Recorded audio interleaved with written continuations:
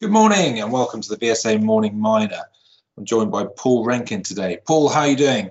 I'm all right, thank you. And not raining yet, but they're still expecting it in the forecast, looks like. Good. Well, I hope you are good and not just all right. You changed what you're going to say halfway through. How about both? Good. Right. Some interesting news from Tectonic. Looks like management are very excited, but they can't quite say everything they want to just yet. Yes, that's right. They finished this current round of drilling on their Specimen Hill copper gold project in Queensland, and they're pretty excited about what they've seen when they put this first hole into what they call the Southern Copper anomaly. And they hit apparently two intercepts greater than 20 meters that have visible copper mineralization in them. Depths of 110 and 171 meters, respectively, on those intervals. Have to wait and see exactly what kind of true grades we have when they get the chemical assays back. But that they were very encouraged by that hole put in, but also by a hole that they put down underneath the surface or the shallow workings of the Goldsmiths Reef, also on the same property. And they hit gold-bearing sulfides in that hole drilling as well, and so they're awaiting those results too. But they were sufficiently encouraged in the Goldsmiths occurrence that they want to get a rig right back out there as of next week in order to put a deeper hole down first thing underneath that just to see what they might have. So just keeping fingers crossed here, and a short wait now for the shareholders now just to see what how good they might have found it, but quite encouraging indeed. Yeah, and I think, those intercepts are the most substantial thicknesses that we've seen so far reported, and they're consistent with what management had guided to as to where they were targeting mineralization and of the sort of scale that they were looking at as part of trying to find this deeper porphyry core. But yeah, as you say, it's all about waiting for the assays until we really know just how significant this is, but consistent with everything they're looking for so far. So yeah, fingers crossed. Right, let's move on. Ferroalloy Resources interim results. Slight drop in production, but a strong improvement in earnings. Any thoughts there, Paul? Well, yes, I think you're the covering analyst on Ferroalloys too for VSA, so interested to hear what more you can say about it. But I guess one of my questions as an analyst would be, they had talked about some of the impacts on the interim period for COVID, but there's also some hints in here too that they're having some logistical issues now, just like the UK and so many other places around the world are too, as far as movement of materials and supplies. And I guess that's one of the things I would be asking on the analyst call that they next one that they have. How about you? So they had flagged that there were some logistical issues earlier in the year.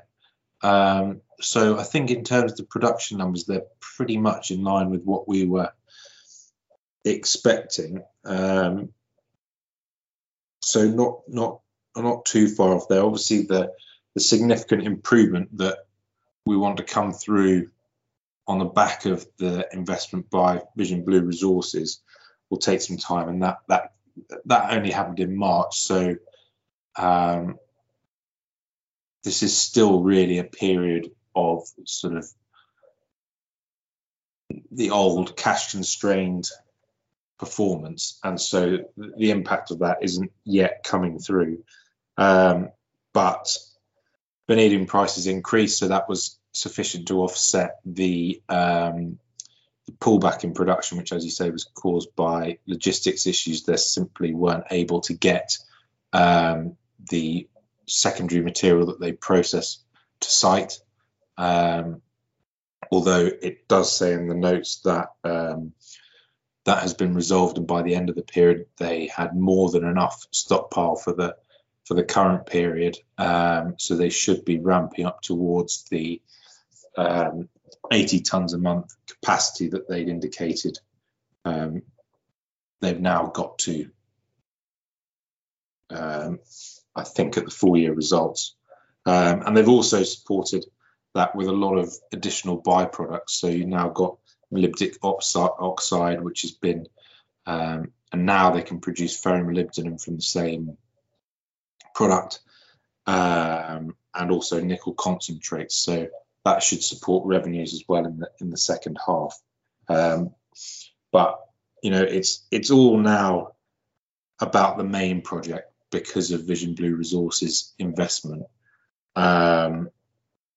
And their focus really is on the main project, and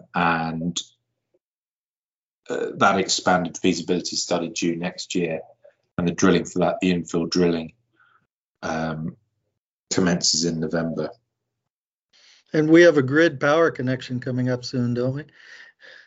Yes, yeah, the long-awaited grid power connection. It looks like everything has been installed, but they're still waiting for one last meter to be added. That has been a bone of contention for some months, getting this power connection sorted, but it is expected to cut power costs by half once it's up and running, and that will really change the existing operation, and it'll mean that the grid connection is there for the main operation when that does get built.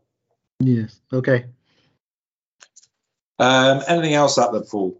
Yeah, there was several bits of interesting news out in the lithium space with various companies, primarily ASX listed ones. We had interim results come out from Lepidico, for instance.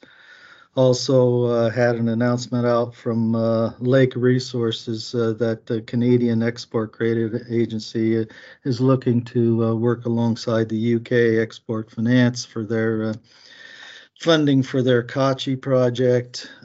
We also had an announcement over the weekend that shows AVZ, which is the AVZ Minerals, which is the Australian developer of the Monono pegmatite in the DRC, has signed a JV with a private joint venture backed by Contemporary Amperex, the Chinese firm, for a 24% equity share toward development. And the cash component of that right away is $240 million.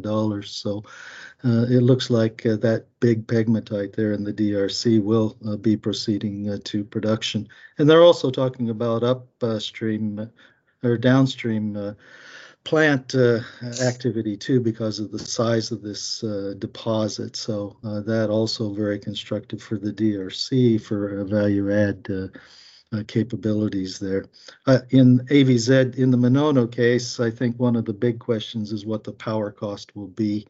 And I know DRC has a great big hydroelectric power dam build deal that's awaiting global finance of the several billions of dollars on the Congo River. So that this kind of ties into that particular story too. Yeah, well, the lithium market's pretty hot at the moment. I would think it would go higher in this cycle than the last one, just because there's that much more momentum behind the demand side of the story, and so much impetus to transition to EVs, that I think this up cycle will last longer than it did in 2017-18. But until the market gets to that sort of million-ton range, it's going to be volatile. So the cycles will be big swings until then. Mm-hmm. Great, Paul. Thanks for your insights. We'll speak to you tomorrow. Very good. See you then. Speak to you then. Cheers.